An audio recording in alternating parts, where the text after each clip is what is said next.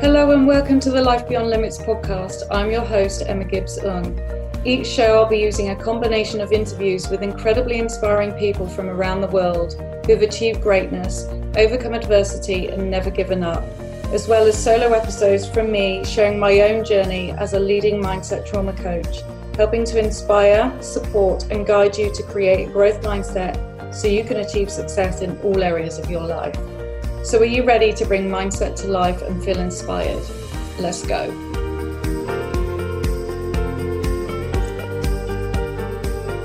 Hello and welcome back to the Life Beyond Limits podcast. Today's show is about something that we can all relate to, the global pandemic. We've all felt the pressures over the last 18 months. No one could prepare us for what went on in the last year and a half with lockdown. Lives have changed forever, and as we navigate our way back to some form of normality, we're all starting to see what the last 18 months have taught us. Today, I'm joined by Alison Nelson, who experienced firsthand the impact lockdown has had on everyone, when her husband lost his job and they were left with just her small income. Faced with the prospect of no money coming in, Alison pushed through her doubts, turned fears into fuel, pressure into opportunity, and which allowed her to go on and build her side hustle into a six-figure business. She now helps other solopreneurs grow and scale their online business by sharing organic marketing strategies to turn a side hustle into a thriving business. Today, Alison is sharing with us how she managed to see beyond her fears and turn not just her life, but her family's life around. Welcome, Alison. It's lovely to have you here. Thank you, Emma. It's so nice to be here.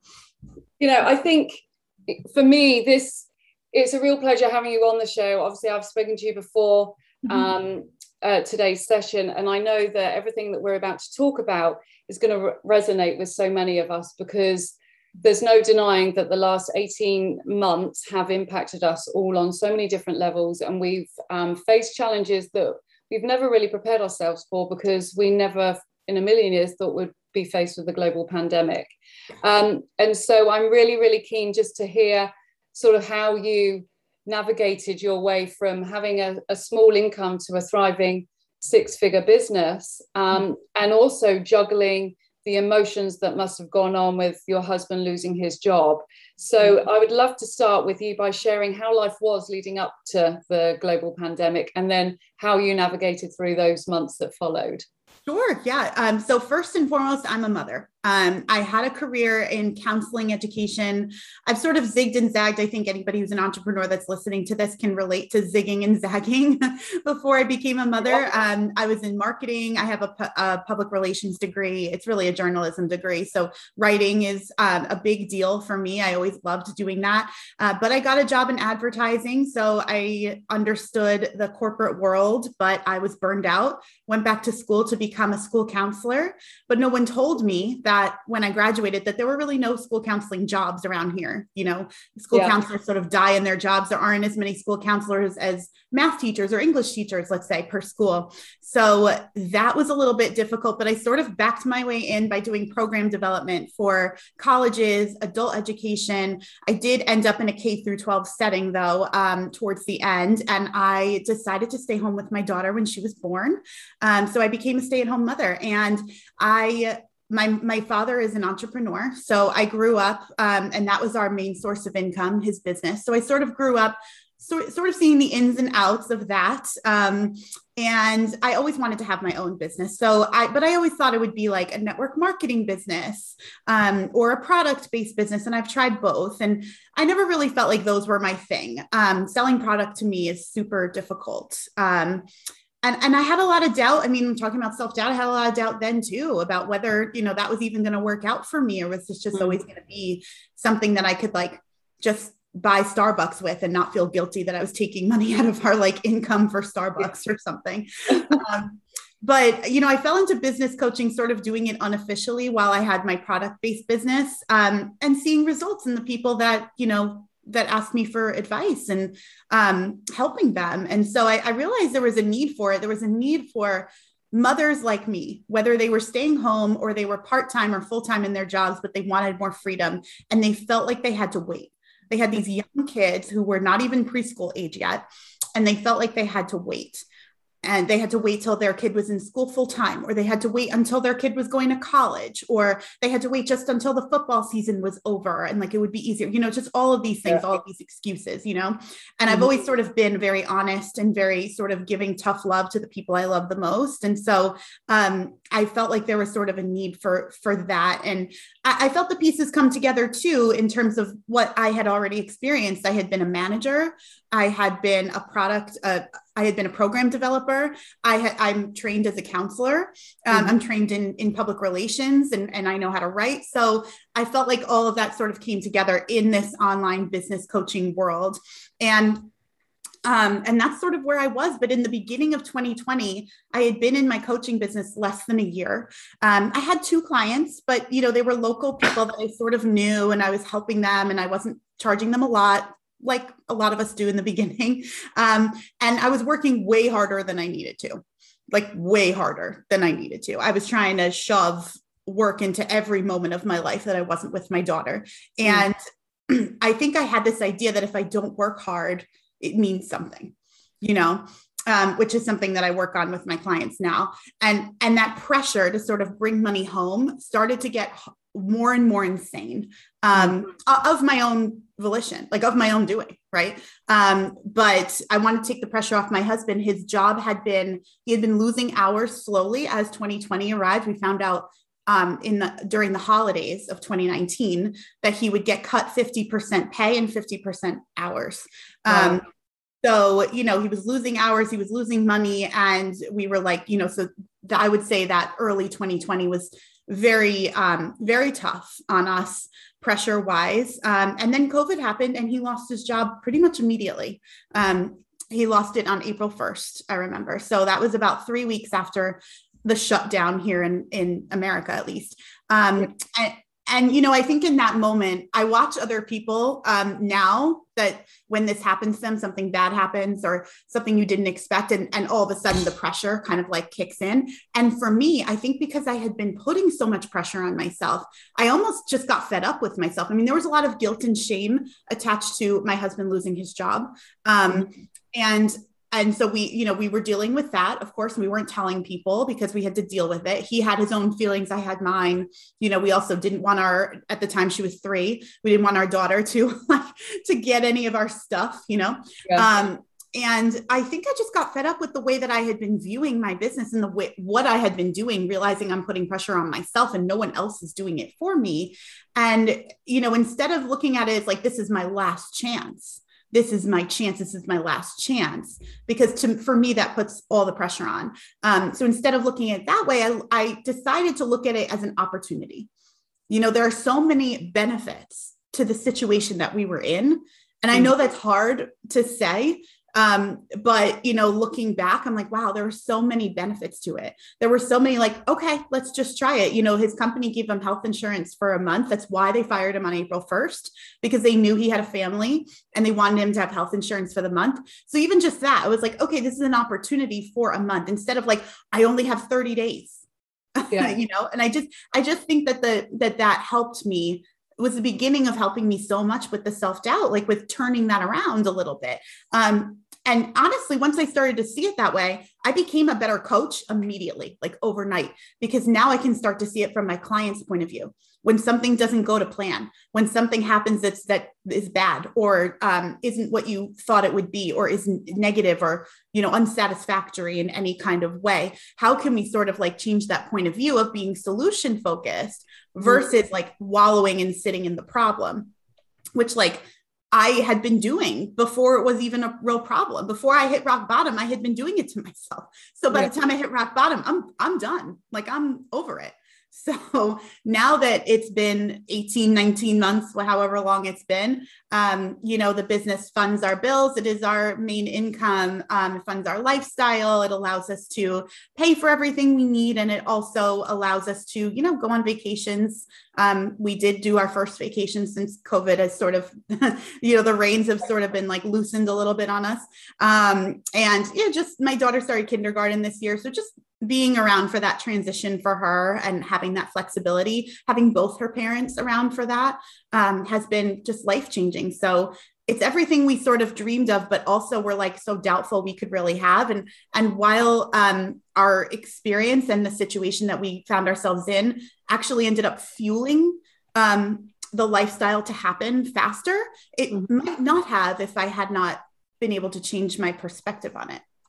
So that's sort of where I was, and which is amazing. And there's so many little nuggets that I was writing notes down when you were speaking about, just to make sure that I don't forget to talk to you about them. But I think for me, what stands out is that you were, despite all your fears and doubts and emotional worries, both from your perspective and your husband's perspective, the protection of your daughter, because that's really important, is they feed off our energy. Oh yeah. And so, that really stands out. But I love how you were able to turn the negative situation into a positive. And this is the thing, is like the last 18 months have been really hard on so many different levels. Some extreme levels for a great number of people, others not quite. But the reality is there's also been a lot of positives that have come out of this situation as well. And I think, sometimes it's too easy to focus on the negatives and not to focus on the positives. And, we do live in a society and in a world that's very instantaneous, and everything before the pandemic, if we want to order something, we order it, arrives tomorrow. Like if you can pick up and chat to anyone around the world, from sitting, like I'm here in Bournemouth, you're over in Connecticut, we're having a chat right now. We just have, this is our way of life. And yet everything then started to slow down, and people started to regroup, and you started to appreciate the smaller things. Yes. And what I love about what you were saying is the reframe that you had from the pressure of the last chance to an opportunity. And I'd love to just go a bit deeper with that, because I know, sometimes when people are running businesses, whether it's through a pandemic or in general, because, certainly as an entrepreneur, it's very lonely.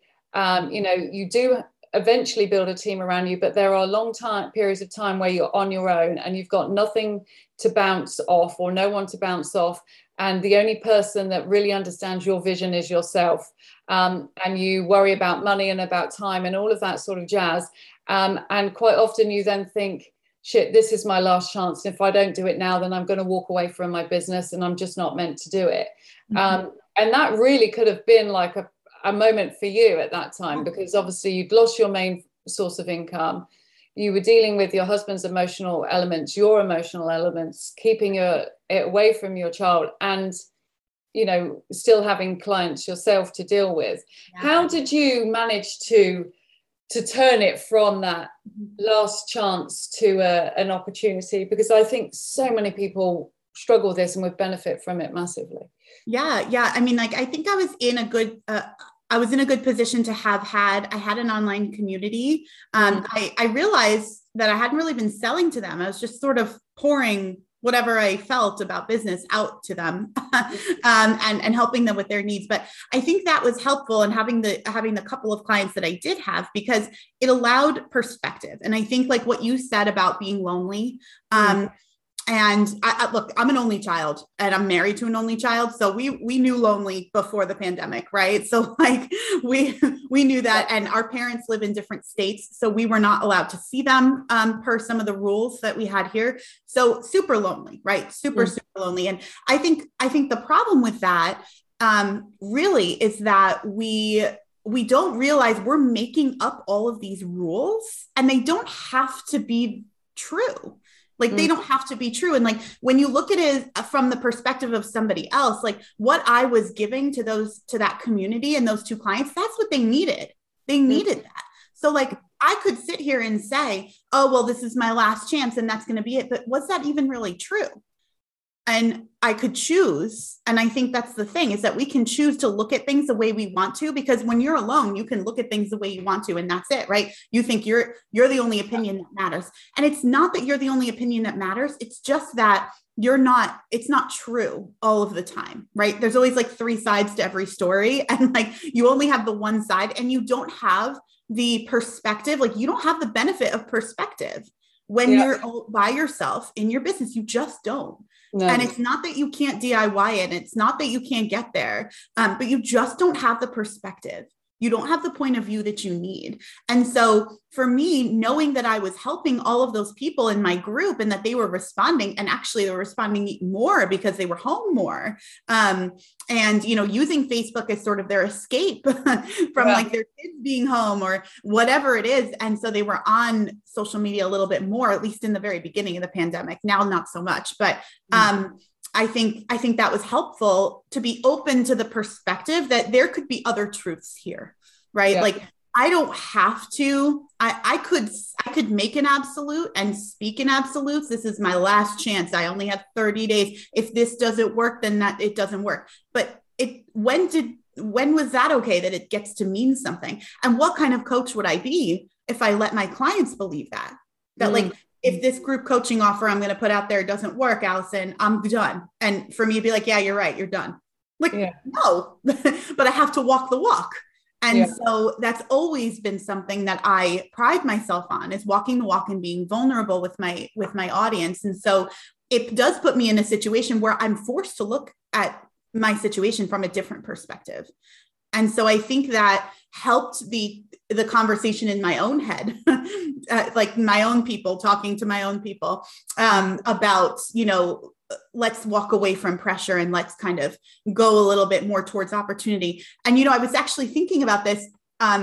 There's like this. So once the pandemic hit and I started actually selling, I actually had my first 5-figure month about 3 weeks after the pandemic hit. About 3 weeks after my husband lost his job, I had my first 5-figure month. And you think like, oh, good, happily ever after. But no, because if you haven't been there yet, let me tell you that when you get there, you also have self-doubt, because you also are like, well, how am I going to repeat that? Yeah. Like, great. Okay. Glad that I got that money and that's awesome. It's going to pay this, this, and this. But then when's the next time I'm going to do that? Yeah. And so if you understand that self-doubt is just something that, like, it's not something to get over, it's something to manage. 100%. Yeah. Because it's always going to happen. It's going to happen when you're successful and it's going to happen when you're not.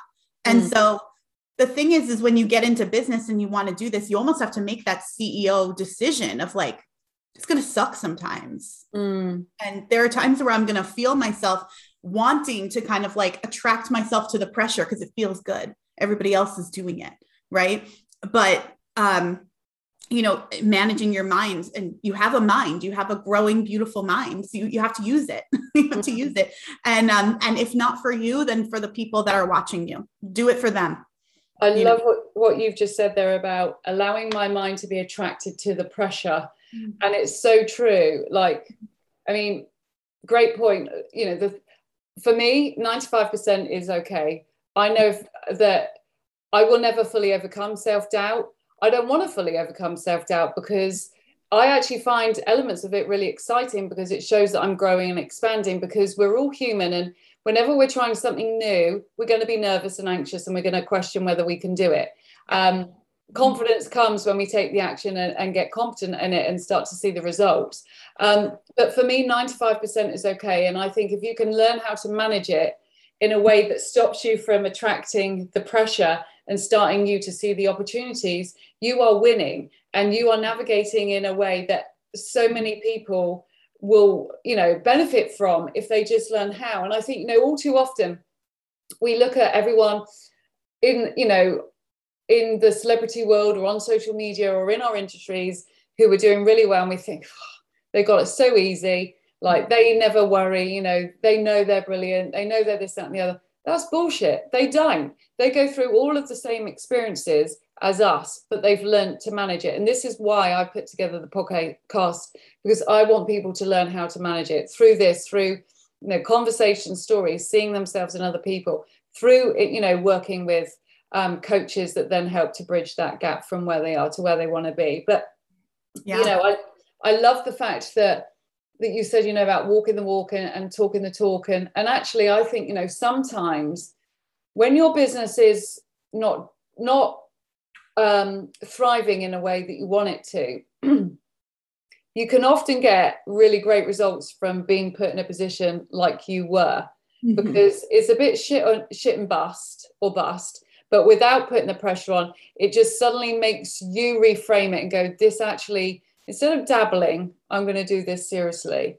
I've got evidence here that I'm getting results from these 2 clients that I'm working with. I know I'm already helping them. So if I can help 2 of them, I can help 4 of them. And if I can help 4, I can help 6. And if I can help 6, I can help 8. And just, it's all just gradual. And sometimes we need that kick up the bum to take us out of our comfort zones. Mm-hmm. Not that I was necessarily saying that you're in a comfort zone, but sometimes we just stay at this limit, don't we? Because we all have these like upper limit problems where we think, oh, I'm only allowed this amount of success. I don't need to make any more at the moment because my husband's making this and we've got a great life, whatever it may be. And we only allow a certain amount come in. And then when we're faced with certain situations, mm-hmm. it's down to us to then grow that thermostat and go, actually, instead of just dabbling, I'm going to expand it because this is really a limitless opportunity. But in order for me to do that, then I have to turn those fears into fuel, and I have to turn the pressure into opportunities. Right. And that's exactly what you did. What doubt moments came through for you on those though? Because it's all well and good, and it's amazing. Well, I turn my pressures into opportunities, but how? Because mm-hmm. I'm sure somewhere along the line there would have been, no, Alison, you can't do this, or who do you think you are, or whatever there may be. So were there any particular go-to strategies that you were using that really helped you? Yeah. Once I started to understand that those thoughts were going to come, whether I was successful or not. So, I thought, really, to be honest with you, and maybe other people who are listening feel this way too. I thought that once I was successful, right? Like I'm putting air quotes around that. Once I was successful, that like, I would never feel self-doubt again. Right. I would never feel like this is where I belong. That would prove something to me. And so I was shocked to feel it, like on the heels of my first kind of month in business doing, after the pandemic, doing pretty well. And instead of letting myself believe that, oh, I must know what I'm talking about, or, people really want what I have to offer. Oh, I'm really good at this, or any of the things, right? Like I'm good at selling, I'm good at this. What made that happen, right? Like what got me to the 5-figure month? Was it my content? Was it my discovery calls were on fire? Like, what was it? Instead of that, I was thinking like, well, that'll never happen again. And I started to realize that there were triggers. And I think that's like the huge thing. And that's what I always ask my clients when they start to, have some sort of, I can tell they're having some mindset blocks. Well, what's triggering that? What did you do before you had the thought? And so the thought is great to know that, I'm just not sure I can do this again. That was maybe a thought that I had like around April and May of 2020. Right. And I kind of let that thought happen. But understanding what the trigger was really, really, really valuable for me. So, and it can be something, it can even be a good thing. It can even be like money landing in my account from a scheduled payment. Oh, not sure I can do this again. Right.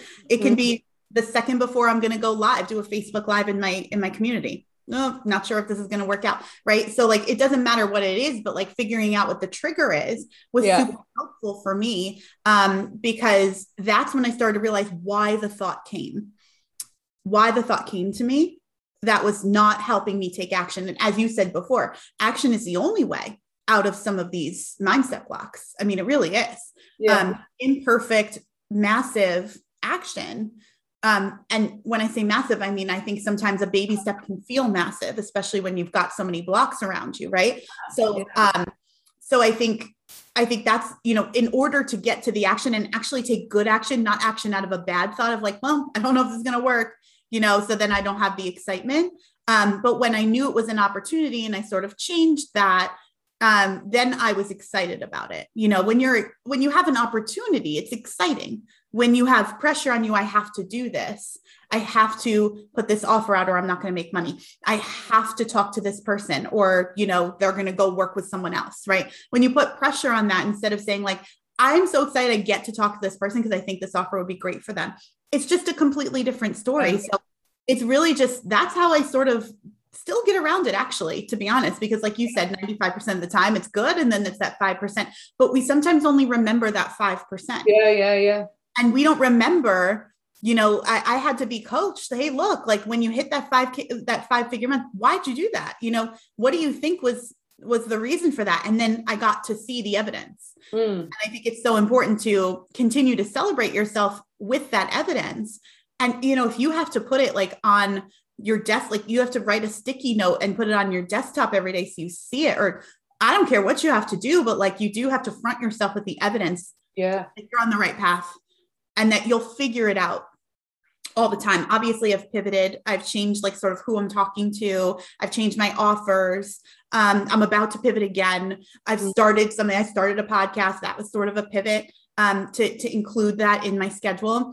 And so I think it's really important. You're going to have those things. And if you're not starting podcasts and you're not changing your offers and all that stuff, then what are you doing? Right? What are we doing? So I think like you have to make the decision to grow and to know that like, if you're going to be the CEO, you have to manage your thoughts. Definitely. There's an amazing saying by Roger Federer, who I adore, which is staying the same is going backwards. Like even when he was world number one, he was always looking at ways to improve and pivot his game, because staying the same would mean he was going backwards while other people around him were improving. Wow. And I think, that is really important. And, you mentioned about the celebration side. And again, I think we often cling to the mistakes and the failures, or as I like to call lessons, and skip over the successes. Like, all right, next, and never really embrace and learn stuff from the successes we see.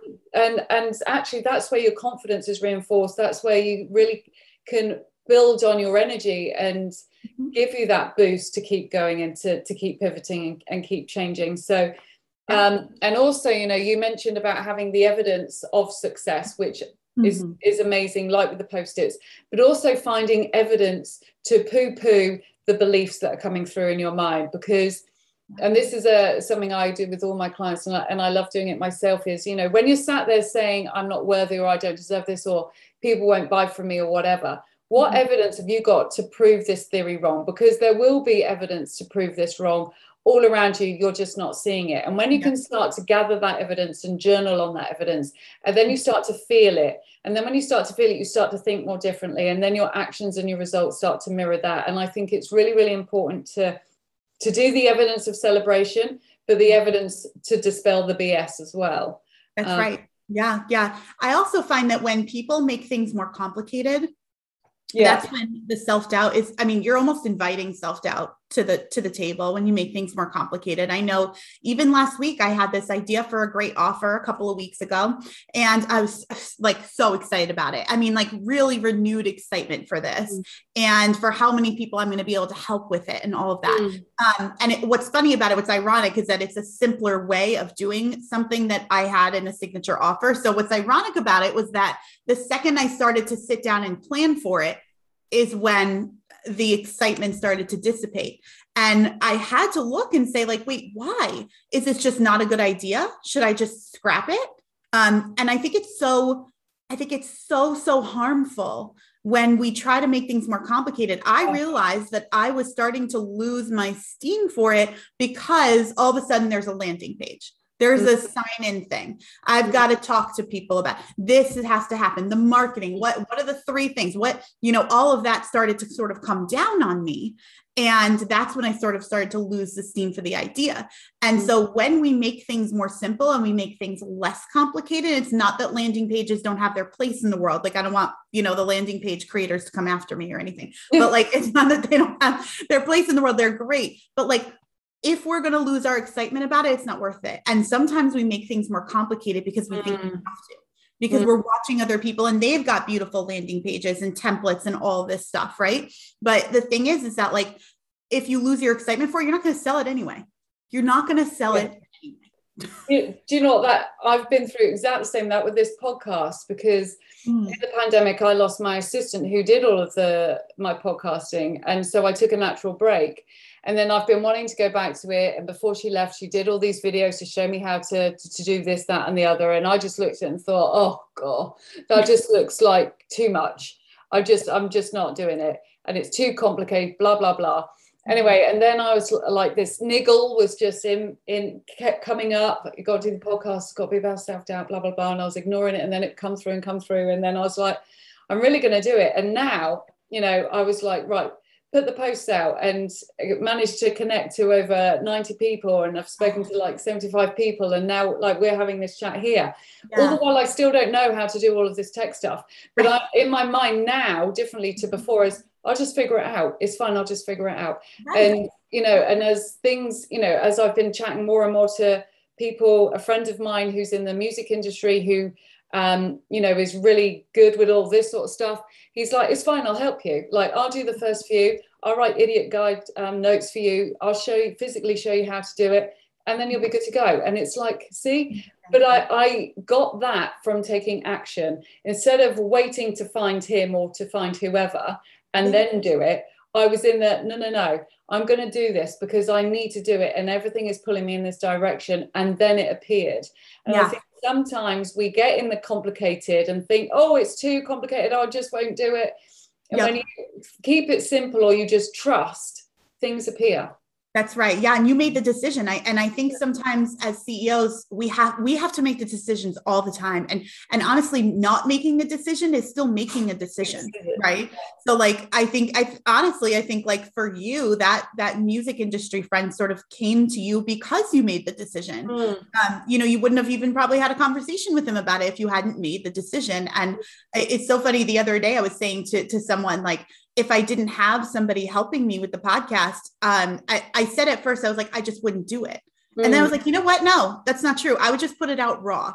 Yeah. That's what happened. You know, and again, like you can get caught up in, I mean, I just knocked something at the beginning of this. And then in my head, I'm thinking, oh no. And you can think, oh, you know, I might say, or I might do this. I'm not a TV presenter. I'm not a presenter. I'm not perfect. This isn't what this podcast is about. It's about rawness and getting a message across. And I sometimes think when it's too done, it makes it unobtainable to other people, because then you think, oh, well, I'm not perfect enough. I need to wait for it to be perfect before I can do this. Right. Whereas I'm very much just get it out there, be raw. If you cock it up, who cares? You're human. If people are going to judge you, they're going to judge you anyway. Right. If they're going to focus on that one little where something on my computer just fell, they're going to focus on that. Then they're not listening to the message either. Do you know what I mean? And like we can get so caught up in the finer details. Yeah. But the reality is that's not important. Who cares?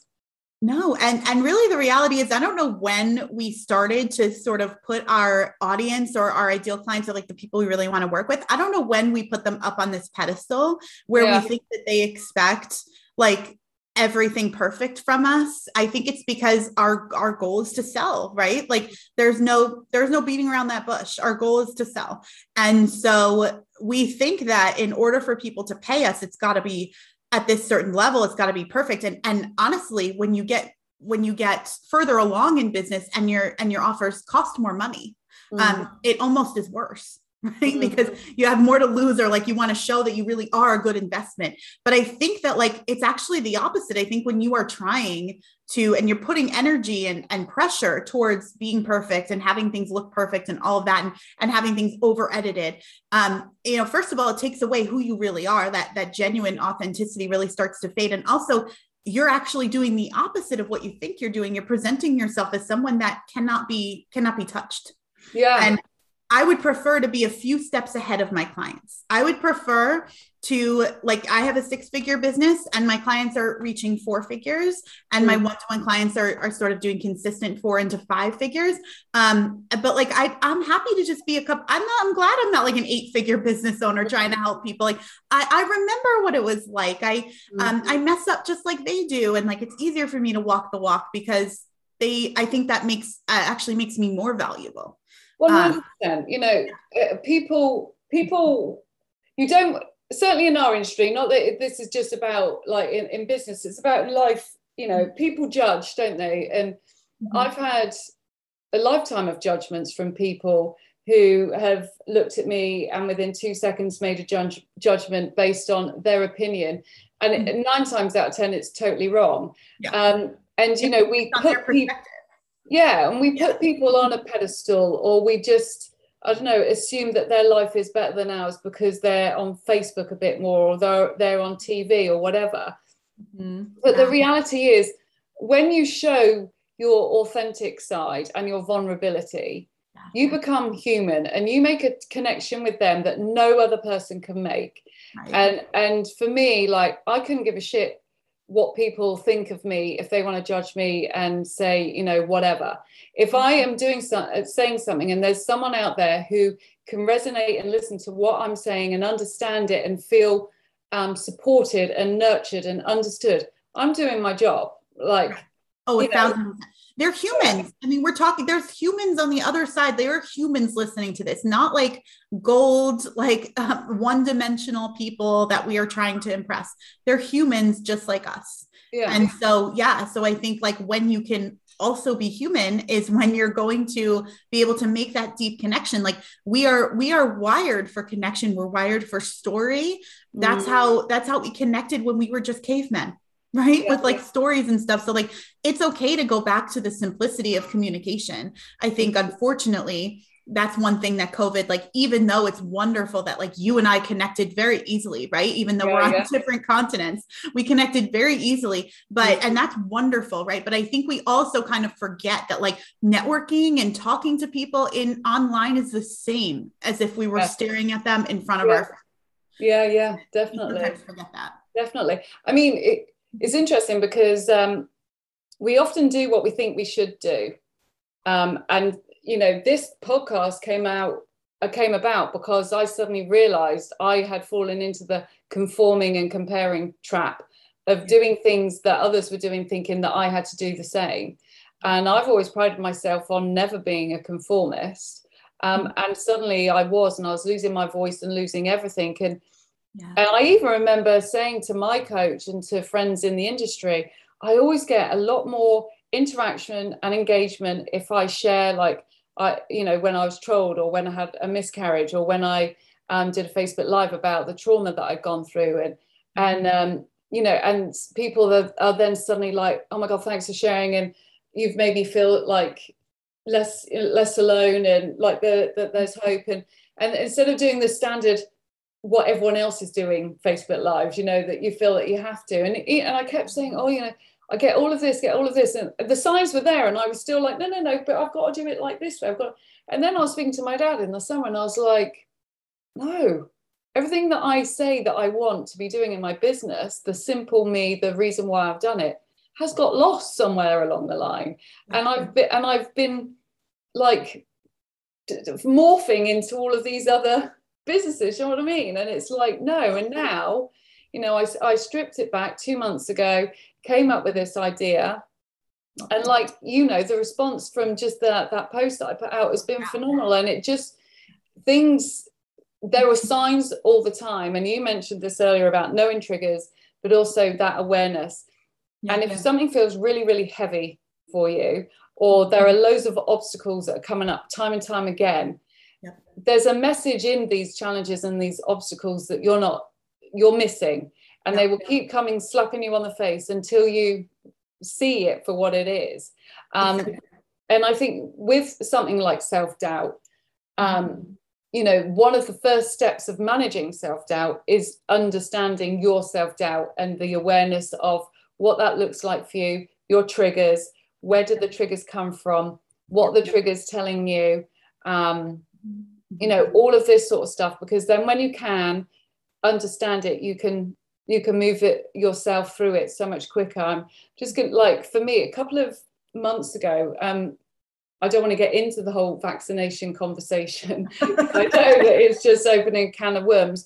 But it was linked around vaccination. And there was a story on the news, and it impacted me in a way that just blew out of proportion. And my husband was like, what's wrong with you? Like, you're totally overreacting. Like they're not saying anything's unsafe. They're saying it's all fine, blah, blah, blah. And literally in the space of like listening to this news article, and I avoid the news. That's one of my non-negotiables, but somehow this came through.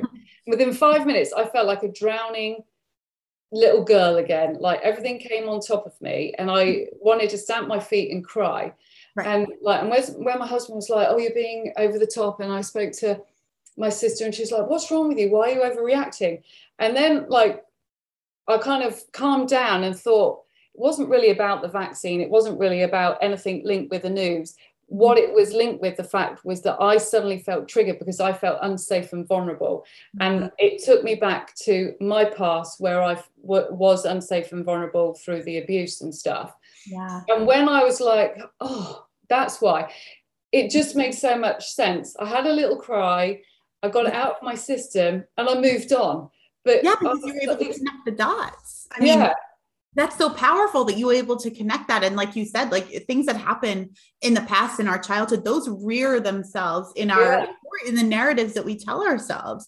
So yeah. And like, when you were talking, I felt that. Like, I remember when this was kind of early on and I wanted to get food, like we had to get, and so you almost everywhere you like went to get food, or almost every way that you've gotten food for your family in the past, you almost hit a wall, right? Like, okay, I would go to the grocery store, but like, oh, we were having a shortage on masks in the beginning. So like, you know, some of us people who don't work in healthcare or whatever, and work from home, right? Like we didn't need a mask necessarily. So, okay, like I can't see anybody or have people or go in anywhere because I don't have a mask. Okay. So there's one wall. And here's another wall, is that like food, there's a food shortage. So like, even though my daughter loves bananas, I wasn't necessarily able to get them every time I ordered food. And like, so there's another wall. And the other wall is that like things are 5 times more money now. Okay. So like, eggs were like $12 billion instead of like the $5 that they were. And so like, it walls, right? And it's just like, it almost felt like I was being closed in. I just want to get food for my family. And I totally get where you're coming from, where it's just like, oh my God, like you start to kind of have this out of body experience where you're like, what is my life? And all you're trying to do is help your family. I mean, like I say this to my clients all the time. Mother Teresa's like, my favorite quote is like, if you want to change the world, go home and love your family. Like, you know, the world is really heavy out there right now. And yes, the things that we are doing might not change politics and might not take COVID away and all that stuff, but we are changing one person's life at a time and therefore changing our own. And so I think it's so important to like, to do the work that you did and understand the narrative and where that's coming from. Because, and like for me, at least, that was coming from a time where my husband was between jobs when my daughter was very, very young. She was still being breastfed. I went into a grocery store before COVID, went to a grocery store with her, plopped her in the little, like, you know, in the front of the grocery cart, started walking around doing my shopping. Halfway through, realized I can't pay for any of this food. Right. Because we're in between jobs right now. And so even though I need food in the house, I don't have the money for it. And so I had to abandon the cart, take my child, bring her home. And I remember crying the whole way home thinking, well, at least she's going to be fed because I breastfeed her. Yeah. Like, wow. You know, and so like, it's just like that. I understood where that came from. And then I was able, of course I was crying and I was able to move on after that. You know, you'll figure it out. It's an opportunity. But it's not an opportunity when you're sitting under pressure and you're not understanding where it's coming from. We have to give ourselves the opportunity. No one else is going to give it to us. No. And I think when you shine a light on it, and a lot of people think it's easier to bury their head and move on. And I've tried that tactic too. And it doesn't work. At least it doesn't work for me. But by shining a light on it, it gives, because quite often we get panicky and feel misunderstood because we don't have the answers and we don't know. But if you're not asking the questions to find out what the answers are, then you're not going to know either. And so like, while I felt in that moment of drowning, I was like, oh my God, am I going mad? Like, why am I overreacting? Why am I being silly? And I was like hypercritical and beating myself up. And the minute I was like, no, like the reason you're at, it's not to do with the vaccine, it's not to do with anything on the news, it's to do with the fact that you feel vulnerable and unsafe and taken advantage of.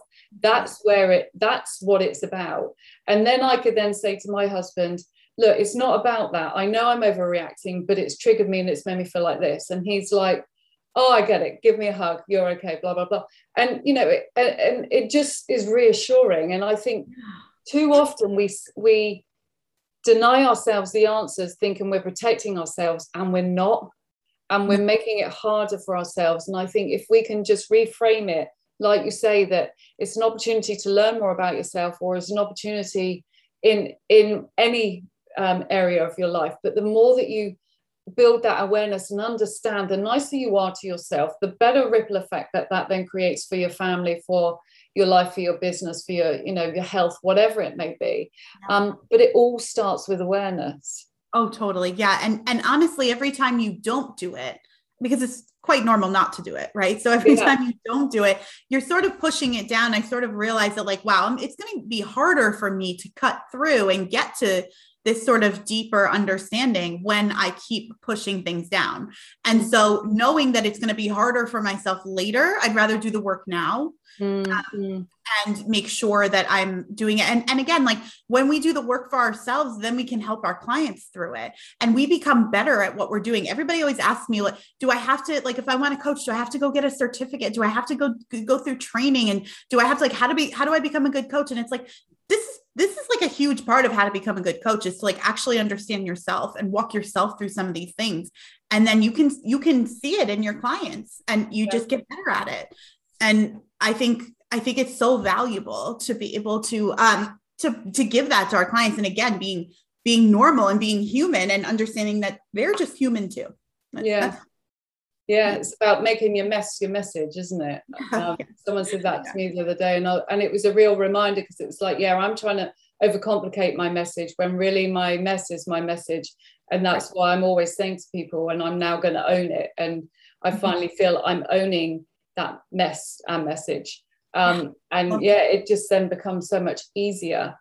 I think, we've spoken about so much today. So much. Honestly, I'm getting into these conversations and I'm like, I can literally talk for hours. Like, I love getting to know people. Like, it's, for me, people light me up, and they're so intriguing, and I just find, I could spend hours chatting. But I think, the main sort of things that obviously that we've touched on today, and you've been amazing, by the way, and thank you very much, is, it is looking at big awareness piece, obviously, which we've just been speaking about, but it's like taking stuff down to smaller chunks and really allowing you to turn that pressure into the opportunity, and seeing reframing from the last chance to, look, what can I do here, and having fun with it, and, all of those amazing things. And just focusing on the positives of what, and what you can control. What is if there is one last top tip, because that you would share, or if there's anything that we've discussed that you want to summarize on, because I know that we've spoken about loads, might have missed off a little chunk that you might want to end with, but is there anything that you really feel is like a defining comment to share? Well, I would think, I think I've been thinking a lot about this, about self-doubt and sort of some of the actions that I've had and what I notice in my clients. So what I would say to anyone listening is like, stop apologizing. Because I think a lot of times we say, I'm sorry, but, or I'm sorry that I can't, or whatever. And I honestly think that is linked to some kind of self-doubt, because we don't have to say sorry, like really ever, unless we've like actually hurt someone. Like physically or emotionally hurt someone. And so I think women especially like to apologize, feel they need to apologize. I would just say, if you feel like you're experiencing self-doubt, you recognize some of the things we've talked about today, don't apologize. Like, stop saying you're sorry, because it's really just not going to help. Stop saying you're sorry to people that like that see you having this kind of behavior. Stop saying you're sorry to yourself. Recognize the behavior is the first step. And like, I think like, don't feel like Emma and I are cured from this. Like, we haven't said, that at all. But like, I think that watching your language is so helpful. I think, and I mentioned this before, like the absolutes of like, well, I can't do this. I'm not going to do this. If this doesn't work, then that's it. You're the one giving yourself those ultimatums. You don't have to do that. Online business is not about ultimatums. It can change on a dime. And you have to be ready for that if you want to succeed, and so you have to be comfortable with uncomfortable. And we cannot apologize for being uncomfortable. And so I think just kind of watching your language, I see that a lot with my clients. They say, I'm sorry, but like, I didn't do this and I'm so sorry about it. But it's like, we have to stop saying sorry. So that would be my last like kind of thing, because I hear it a lot. And I kind of wish like if I'm on Instagram and I'm scrolling, I'm like, oh my God, if I see the word sorry again, I don't know. Yeah. So stop saying sorry. And then people go, I'm sorry that I keep saying sorry. It's a thing that pops out, doesn't it? We're all sorry for everything. But I think like an awareness of understanding of like, where does that come from? Why do I have to keep saying I'm sorry? And we don't want people to judge us, do we? No, that's the thing. Yeah. And or we've had to be sorry. Like maybe our parents made us apologize for things or whatever. And I think, it's not like little girls were raised. Hopefully we're changing it now. I have a little girl, so hopefully things will be different, but we're not really we don't raise little girls to be outspoken. We raise boys to kind of raise hell and be outspoken, and they can yell and all that stuff. We're like, oh, they're boys. But when they're girls, we're like, you're yelling, you're supposed to be a cute little girl. Like, what are you yelling about?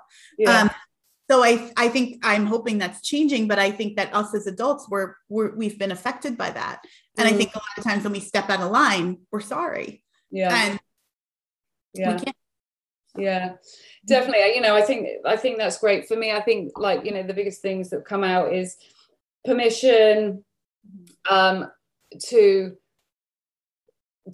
permission to be yourself and to go after your dreams, permission to make the choices.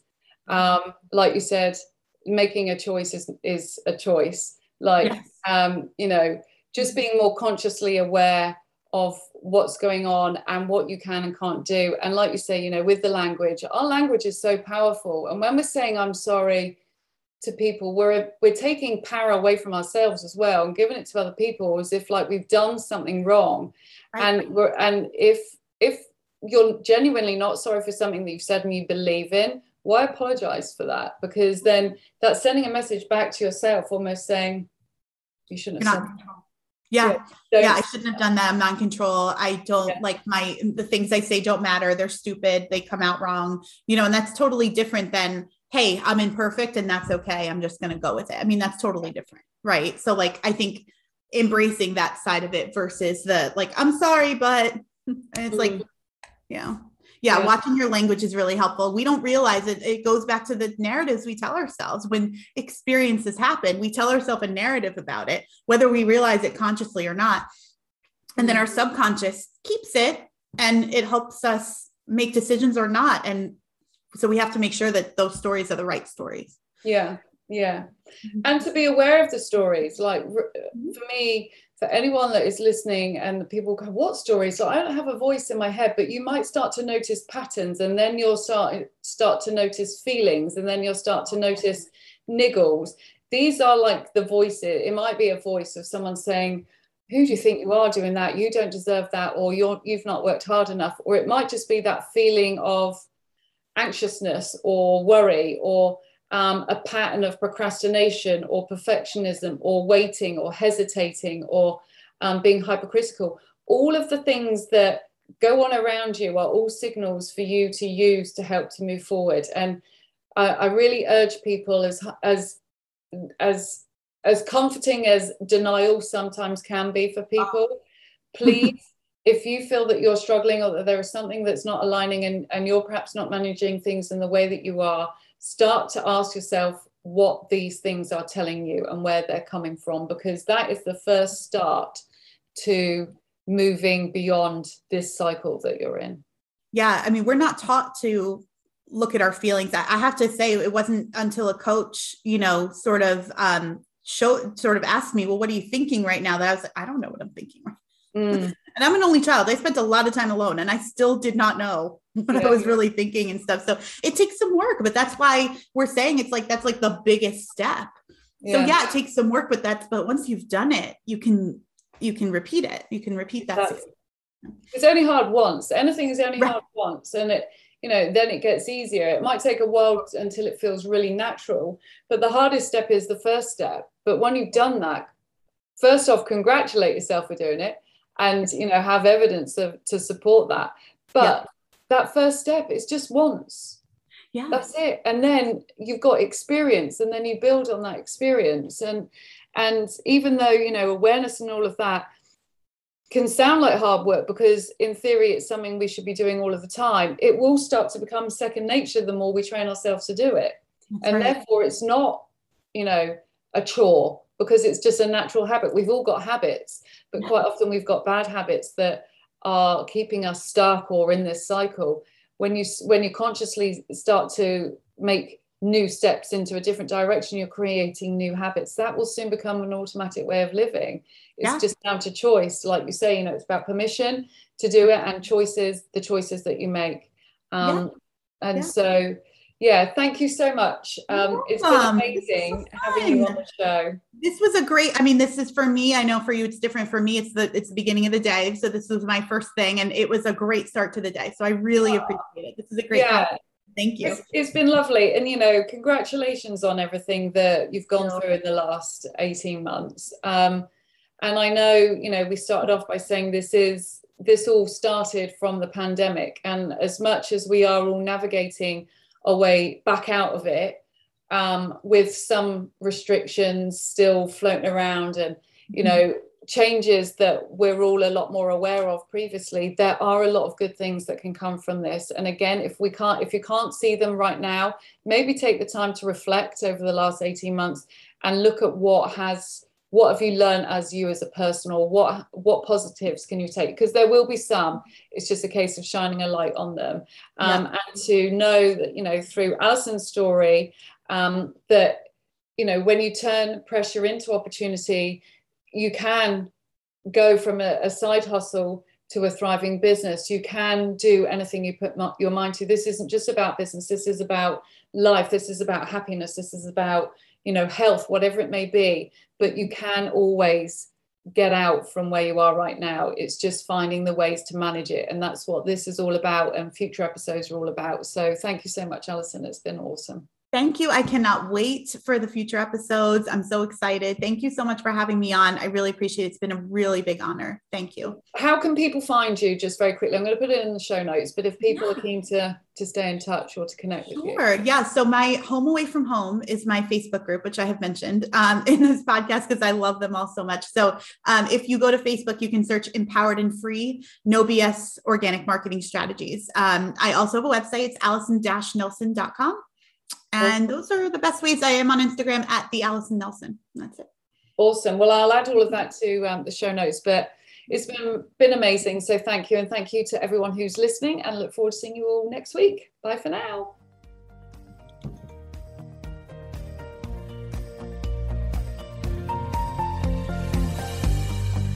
That's all for this episode. Thank you so much for listening. If you've enjoyed this show, please head over to iTunes, subscribe and leave a review.